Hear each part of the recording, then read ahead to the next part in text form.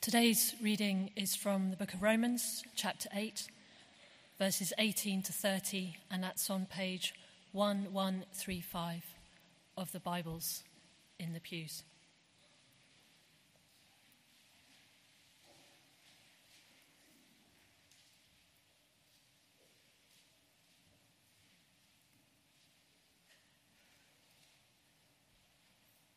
So starting from verse 18 of chapter 8.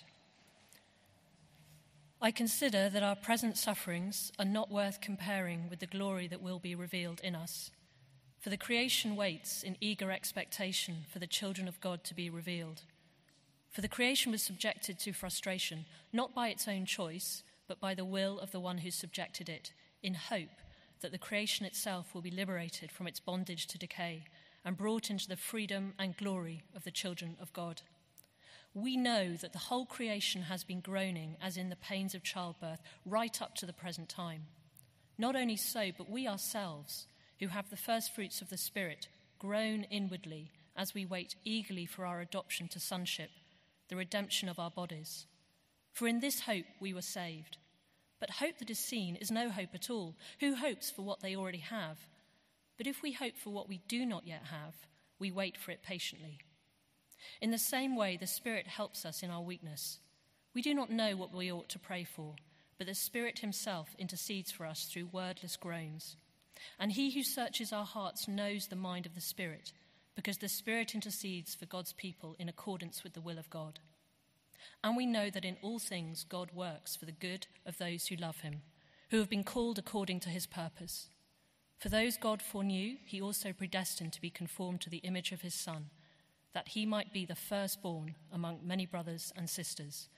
And those he predestined, he also called. Those he called, he also justified. Those he justified, he also glorified. This is God's word.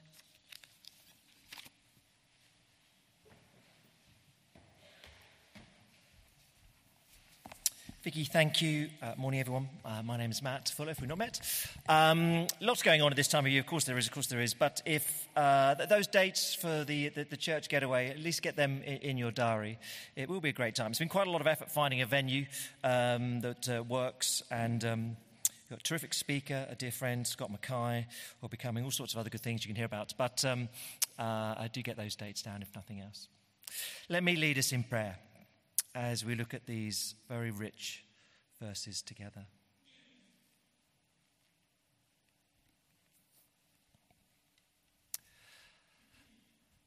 Our great God and Father, here is a promise that we need. Here is truth that is wonderful and somewhat overwhelming, that you are with us. In the deepest sense, your Spirit groans alongside us. That in our deepest of troubles, you are working good. Father, here is a truth that we need. We need it to get through this life. Maybe we need it very desperately at the moment. Father, help us to understand it truly, rightly. Would it be solid ground that we could build our lives upon, we ask, in Jesus' name. Amen. Every so often you'll be on a journey home and it's a bit of a shocker. And feel free to daydream for a couple of minutes. You've all had those, you're driving back through France. Great. You get to the Eurotunnel, queue, and you think, ooh, and they tell you there's been a fire, whatever. I can think of times we just sat there and just thought, right, get a tent. We could be here sometime, and just horrible. But you get home, and then you forget, basically, until you need a sermon illustration of some kind. You forget. Perhaps I think vividly when I was a school teacher, taking a school ski trip, and then on the way home being stuck in Logan Airport, Boston, for 2 nights, with 60-odd kids, 5 staff, and when you're just stuck. And they have pity on you because they know there's nowhere you can go. So they bring around those delicious free sandwiches that airports offer you when you're stuck forever, which is basically 2 slices of bread and the filling is some bread.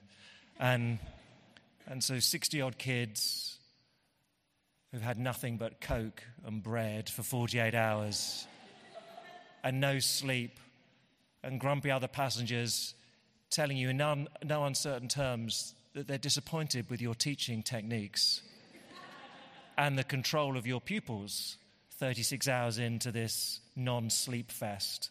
And you've slept on the floor and your clothes are fetid. But when you get home, you forget eventually until you need something to demonstrate a point. You see that when we get home, even if the journey's been grim, we might remember details, but in the end we don't care because we've just got home. And we're in this very deep, rich chapter of Romans chapter 8, which reminds us that at times the journey through life is pretty hard work. At times it's a slog. At times it's bruising. But you will get home. You will get home. And then the details, you'll forget. You'll laugh. You'll tell stories about it. Do you remember stuck in Logan Airport? You weren't laughing at the time. But with hindsight, and when you're home and you're comfortable again, that is this life at times. Not just painful, but deeply frustrating, grueling, tragic. And in our just few verses 26 to 30, two truths to help us in that journey. The Lord, He is with you, and He's working for your good. It's very simple. He's with you, He's working for your good. So take heart. Keep going. Be bold, even, in adversity. He's with you. He'll take you home. We are then, I think, 6 weeks in this chapter of Romans chapter 8 on our slow walk through the book of Romans. And we've been saying that the chapter itself is bookended. Chapter 8, verse 1, no condemnation for those who are in Christ Jesus. And chapter 8, verse 39, no separation. The chapter is one of deep assurance for the Christian. The Lord will take you home. And in the first 17 verses that Phil took us through, the issue is, what about my sin? I'm still sinful, and can God still, will He really get me home? And the deep assurance that comes of the work of the Spirit, both helping you make progress against sin, persuading you are a child of the living God if you're a Christian. Wonderful. And then 18 to 30, this section we're in at the moment, really the focus on suffering. And pretty much that takes us to the end of the chapter 39. Well, our sufferings, is that going to derail me? Is it worth it, the Christian life, when at times it's so deeply odd? We have a God, but yet He puts us through this. We have one who claims He's our Father, and yet we endure these circumstances. And the headline over the second half of the chapter we looked at last week, chapter 8, verse 18, I consider that our present sufferings are not worth comparing with the glory that will be revealed in us. You can't compare present suffering and future glory. They're just not on the same page. They're not even remotely. So that's where we got to. We looked really last time, verses 18 to 25. I remind you, Jesus walked the path of suffering, we were told. Chapter 8, verse 17. And then glory. And that'll be true of the Christian. Suffering, then glory. And today then, two further aids to keep us going, keep us looking forward to this future glory. The Spirit is praying for us if we're Christians, and the Father is working all things for our good. Wonderful truths for the Christian believer. The Spirit is praying for us in adversity, frustrations, and the Father is working for our good. Let's work through the two of them. First, the Spirit prays the groans of our hearts. That's what He's doing. The Spirit prays the groans of our hearts. Verse 26. In the same way, the Spirit helps us in our weakness. For we do not know what we ought to pray, but the Spirit Himself intercedes for us through wordless groans. And He who searches our hearts knows the mind of the Spirit, because the Spirit intercedes for God's people in accordance with the will of God.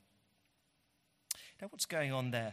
In the same way, verse 26, in the same way as presumably what he's just said, as hope in the future, as hope in glory in the future, as hope in the future wonder completely outweighs our present sufferings, in a similar way to that, the Spirit helps us. The Spirit sustains us and keeps us going with a hope on the future.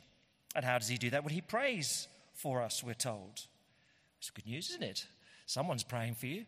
The Spirit of God himself is praying for you. 3 little questions about that. Well, first, what does he pray? Well, verse 26, he helps us in our weakness. That's defined as we don't know, verse 26, what we ought to pray for. It's further defined as, verse 27, the Spirit prays or intercedes in accordance with the will of God. So what is it that the Spirit is praying? He's praying for us in our weakness when we don't know what to pray and in accordance with the will of God, which verse 29 will tell us is being conformed to Jesus. What does that sort of mean? I think it means that when you and I are enduring tribulation and frustration and suffering, there are plenty of times we don't know exactly what to pray. I mean, probably most of us sort of cover the bases or try to. Lord, for this person who's sick, we pray that you'd relieve their suffering, and we pray also that you'd sustain them and keep them going in their suffering. We pray that they would be an encouragement to other people in their suffering. We pray all sorts of things. We don't know the best thing to pray. They're all good things to pray, but we don't know quite what the thing is to pray. Well, the Spirit is interceding for us. That's what he's doing. How does he pray? Second little question. Well, it's curious. We're told the Spirit intercedes for us through wordless groans. Well, it can't be speaking in tongues. I've had some things it's wordless. It can't, I don't think, just be that this is something that he does all the time. The Spirit is like a silent pump going on in the background. You know, just like the lungs of the body are oxygenating the blood the whole time. We're not conscious of it, but it just happens all the time. And all the time the Spirit is just sort of humming away in the background. Just like, I don't think it's that, because we're told that the Father searches our hearts and knows the minds of the spirits. There's something also going on within our hearts, our emotional and subconscious life, I think, here. And I think probably the best explanation comes a little bit earlier in verse 16. I think it's probably similar to that, where we were told that the Spirit himself testifies with our spirit that we're God's children. There's something going on here where in our tribulation, our suffering, in our hearts, there are all these unexpressed frustrations and sort of praying that just longings and yearnings, we want this to stop. And the Spirit takes them and turns them into meaningful prayers that you and I can't hear, to God the Father. The Spirit is interceding, I think, with and through the longings or groanings of our hearts. I think that's what's happening. Third little question, so what? What's the point? I mean, why do we need to know this? I think just so be encouraged. Because there are recurrent times when you and I will think, I don't know what to pray. Did you ask the details? But on Monday night, I sat with head in hand saying, Lord, I don't know what to pray. I don't know what to do now. I just don't know. And here is encouragement that, well, the Spirit of God is taking the groanings, the frustrations, the longings, the yearnings of our heart and turning them into meaningful prayers before God the Father. But this is a very imperfect illustration, but When you become a parent and your baby's crying, and other parents say to you, you can discern the difference between a cry for wind or a cry for milk or a cry because the baby is cold. And when you first become a parent, you think you're joking. They're just making a lot of noise. And then somehow, magically, a few months in, and you think, he needs nappy changes, or he's a bit windy. She needs some milk. Well, you probably know that from the time. But you can discern. Now, baby is just saying, ah! I mean, that is literally what baby is saying. I need something. Something is not right. I mean, they're also consciously able to formulate it. But the parent says, yeah, I hear you, and I know what you're longing for. Here's what the parent doesn't do. The parent doesn't say to the child aged 3 months, well, you may want something, but unless you can formulate a proper sentence and say please at the end of it, I'm not delivering it for you. Where is the verb in that sentence? What does that even mean, what you're saying? If you can't communicate and if you can't ask nicely, magic word, if you can't ask nicely, the parent doesn't say that because they know it's just unreasonable. What do you expect a 3-month-old to do? They go, where? It's actually quite useful. You know that they need something. Now, look, that is not perfect. But the will of God is not frustrated by our inability to pray lovely prayers.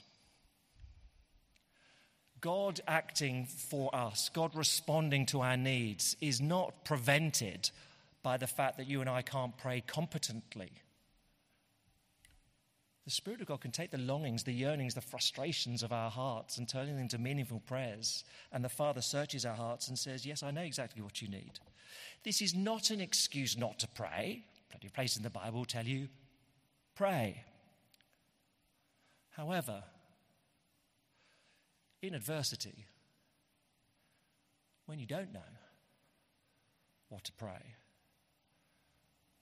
when you can't pray, and others draw alongside you to hold you up, here's encouragement.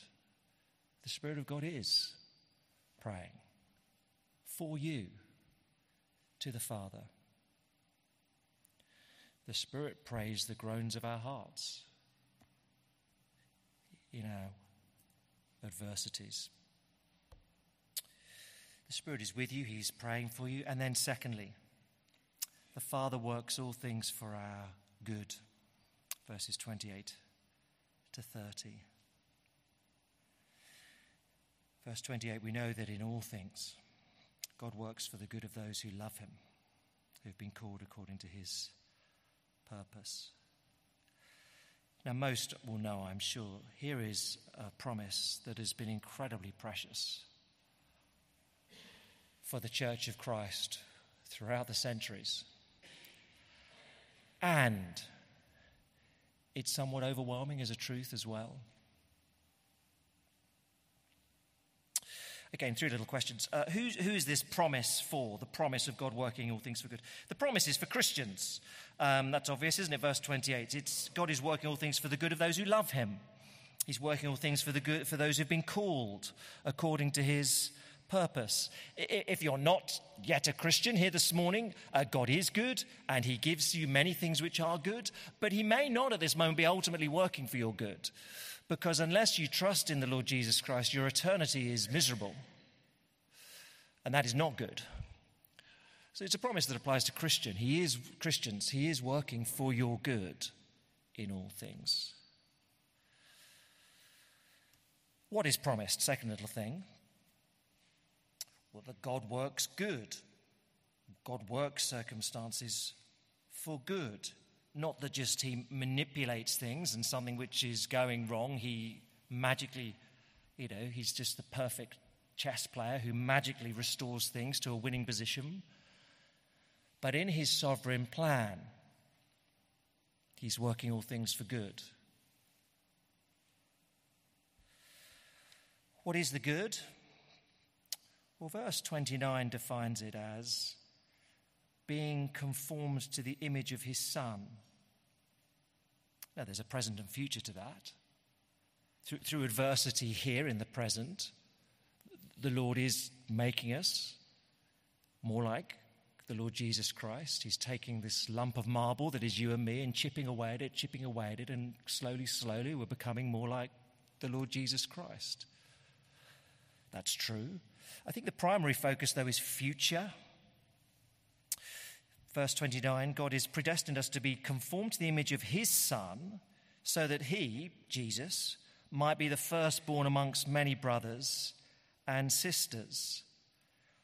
In other words, I think it's curiously expressed, this idea of image and firstborn. It's Christ as risen, the firstborn amongst many believers. Christ as resurrected.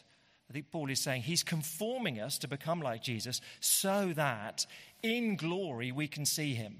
Jesus is now glorified. His Father wants him to have many brothers and sisters. Now, if we're going to be able to look at Jesus in glory, we need to become like him. I think is what he's saying here. And in one sense, it stops us just being focused on ourselves, that we're part of a much larger plan for Jesus to have many brothers and sisters with him in glory. It's not just about you and about me. We're being prepared. In other words, he's ensuring that we'll make it home. Third, and here's in one sense, the most wonderful and challenging element, third little question. When is this for, this promise? Verse 28, all things.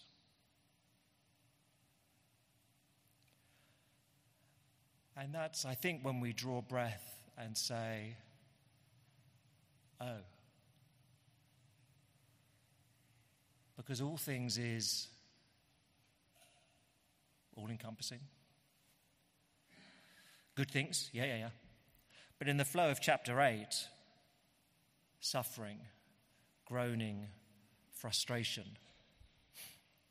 the Lord will use those things, allow them in our life for his good and our good. Before we get into it, just two little clarifying comments, if I may.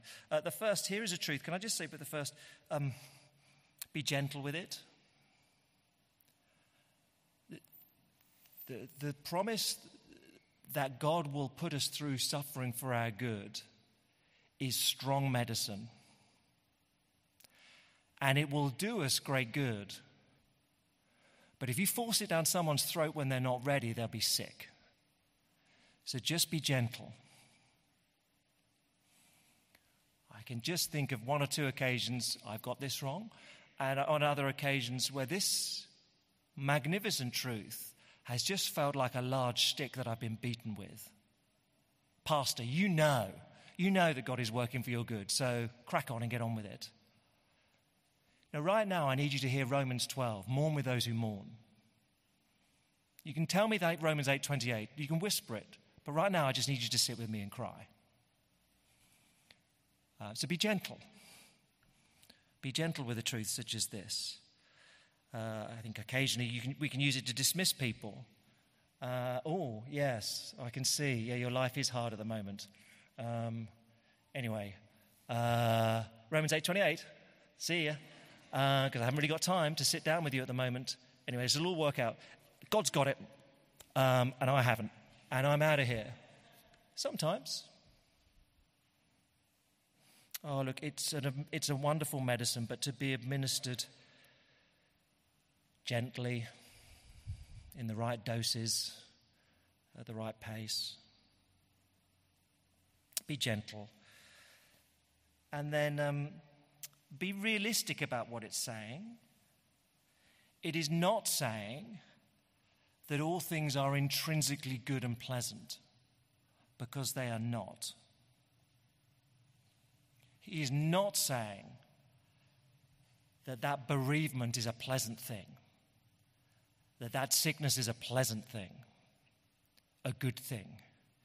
He's saying it produces good. God works through it for good. That is very different. At the center of the history of this world is the crucifixion of the Son of God. And of course, if you were there and interviewed forgive a little blasphemy, Jesus upon the cross, are you having a good time? No. Is this a pleasant moment for you? No. Actually, is this horrific? Yes. Do you want it to end? Yes. Would you rather not endure it? Yes. Is this a gross miscarriage of justice? Yes. Is this wickedness? Yes. Is God using it for good? Yes. So you have to hold on to that. At the center of the history of the world, at the center of the Christian faith, is the crucifixion of Jesus Christ, which is horrific, it's wicked, it's despicable, it's painful. And God uses it for good. So be realistic in how we talk about this. In all things, God works for the good of those who love him. In my frustration, because if I'm honest, I'm sat here and thinking my life is not how I wanted it to be. If I was really honest with you, I'd say I'm disappointed, frustrated, jealous, resentful of how other people's lives. Does God use my frustration for good? Yes. Yes, he uses all things for your good. What about my suffering? What about my bereavement? What about my cancer? Because it doesn't feel very good. And I can't do anything useful for the Lord right now. I've just been taken out of useful service. Yes? He is using it for your good. He will conform you to his Son. He will ensure you get home. What about my sin? I mean, because that's just bad, isn't it? I mean, that's my own fault. I shouldn't do it. That's rebellion. I shouldn't do that. No, you shouldn't. But he's using it for your good. He may well allow you to sin and fall to prevent you doing something much worse in the future, to shock you. What about when I'm sinned against? What about when I'm unfairly dismissed at work? What about when I'm abused? And we say, with a gulp, yes. Yes, even those circumstances, he's using for your good. That's unfathomable. I know.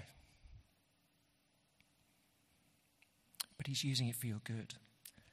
And like the cross, these events can be evil and ghastly and wicked. And God can be using them for good.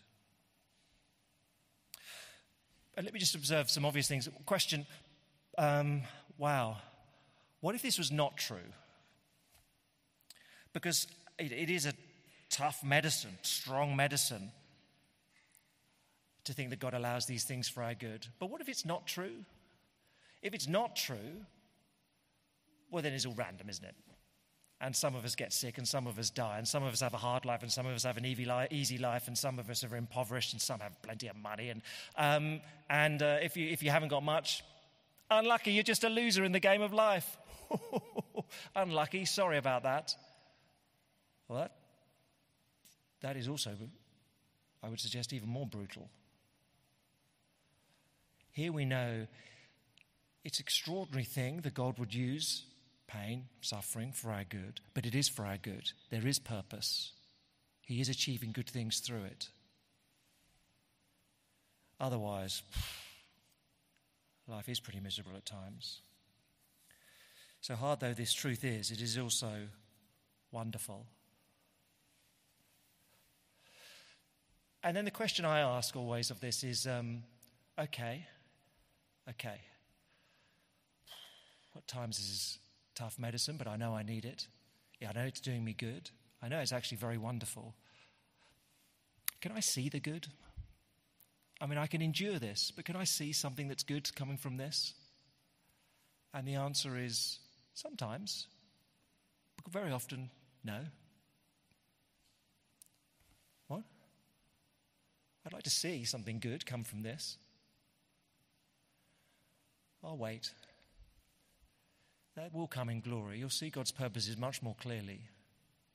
But often, no. And yet we trust the Lord's good plans. We trust his plans for our lives. We've seen his plan of salvation. We've seen that God would enter this world as a man. We've seen that God would send his one and only Son to die, to endure grievous, offensive, evil, suffering, frustration, grief, to achieve good. We know that our career path is meant to be like that of Jesus. Yeah, there's suffering now, but glory later. And if God himself will do that, well, he has a plan. So we may not see the good now, although we might, and sometimes we're allowed to see that, and that's encouraging. But the ultimate good is that we'll be glorified like Jesus. Verse 29. We know those God foreknew, he also predestined to be conformed to the image of his Son, that he might be the firstborn amongst many brothers and sisters. And those he predestined, he also called. Those he called, he also justified. Those he justified, he also glorified.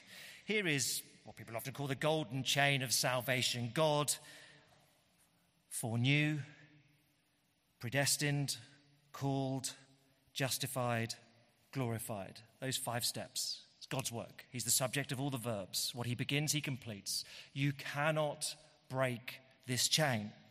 Before the creation of the world, God foreknew. Not just that he had cognitive knowledge in advance. This is not how the verb gets used biblically. Foreknew. If to know is a relational word. Adam knew his wife. They had sex. That's what it means. It's a relational word. For God to foreknow, it's not just, oh, look, I can see what's happening around the corner. He chose. He chose to set his love upon you. And once you enter this chain, it can't be broken. Those who he has called, they will be glorified. That's what we've been talking about since verse 18. They will be glorified. He will bring you home. The Father will bring you home to glory. He started you on that journey. He never lets you go. And Paul's point in writing this is to say, keep going boldly. Your life is safe in eternity. So even if it feels wobbly now, it is safe. Your home is secure in heaven. So even if you doubt that at moments now, you don't need to make yourself safe now, because safety and security comes in heaven. The Spirit prays the groans of our hearts. The Father works all things for our good. And so we will be glorified like Jesus. 3 weeks ago, couldn't make it in the morning, but 3 weeks ago in the evening we had Laura Nelson, one of our mission partners, here on Sunday night. It's a lovely 10 minutes worth of interview that Liz did with her. I mean, some people will know her story variably, but Laura was part of the team here on the staff, and 20 years ago went with her husband Edward to plant church in Paris. It's gone great in many, many ways. And they've galvanized all sorts of church planting and trained other pastors in Paris. The summer of 2020, in an accident, Edward tragically died, and leaving Laura and 4 kids and a church without a pastor. And it's funny, and she's a great trophy of God's grace. I could stand here and Liz could ask her about that and say, yeah, you know these things are true. You know God is in charge, and you know God has a plan, and then your husband dies, and then you're the single mum of 4 kids, trying, what are we going to do now in Paris? And all of a sudden, where you cognitively know that the Lord has got you, and you cognitively know that heaven is a good place, all of a sudden, you know. You know that not just I'm following the Lord, but he is holding me. And the hope of glory is not just a truth. These things you know more deeply, of course. At times, this journey of life is riotous fun. Let's be honest. We have a hoot. We have a blast. And there are seasons of life and weeks of the year and all sorts of things. There are times in this life it's just brilliant. Either just the joys of life in this world, actually the joys of serving Jesus, brilliant. At times, it is not. At times, it is hard. At times, it is painful. And Paul is telling us here, look, your present sufferings cannot be compared to future glory. And know this in the lowest moments. Even if you can't pray, the Spirit of God himself searches the groans within your heart and groans them to the Lord in a way the Father understands. He is with you in the deepest, richest sense of the meaning. And know this in a way that makes us gulp, and we desperately want to hear the answers more clearly in heaven. Even the worst, our sufferings, our frustrations, our pain, God is using for our good, individually, our good as a community. He's using them for good. It is better this way because he's a good Father. And so Paul would say, take heart. Keep going. Be bold. Safety comes. Safety is guaranteed in heaven. He will take you home. The journey may be miserable at points, but you'll get home and you'll smile, even at those moments in the past which caused you such pain. Let's pray together.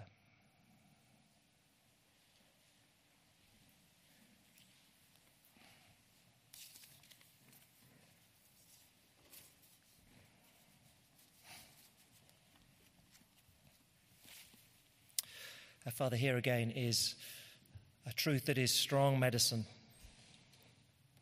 And at times we don't like taking it. And yet when we think clearly, we know we'd be absolutely bereft without it. Here is truth that we know mentally we can build our lives upon. Many of us here know have had periods in our own lives and walks where it's the only thing that's kept us going. That the pain, the frustration, the loss, the grief, the confusion, the bewilderment, the anger that we feel at our circumstances, it's all within the plan of a Father who knows what is best for us. It's all being used to achieve our good. You will take us home. So, Father, help us to give thanks and rejoice for this truth. Even though at times we find it a little bewildering, would we never doubt your fatherly goodness towards us, even when it hurts. We ask in Jesus' name. Amen.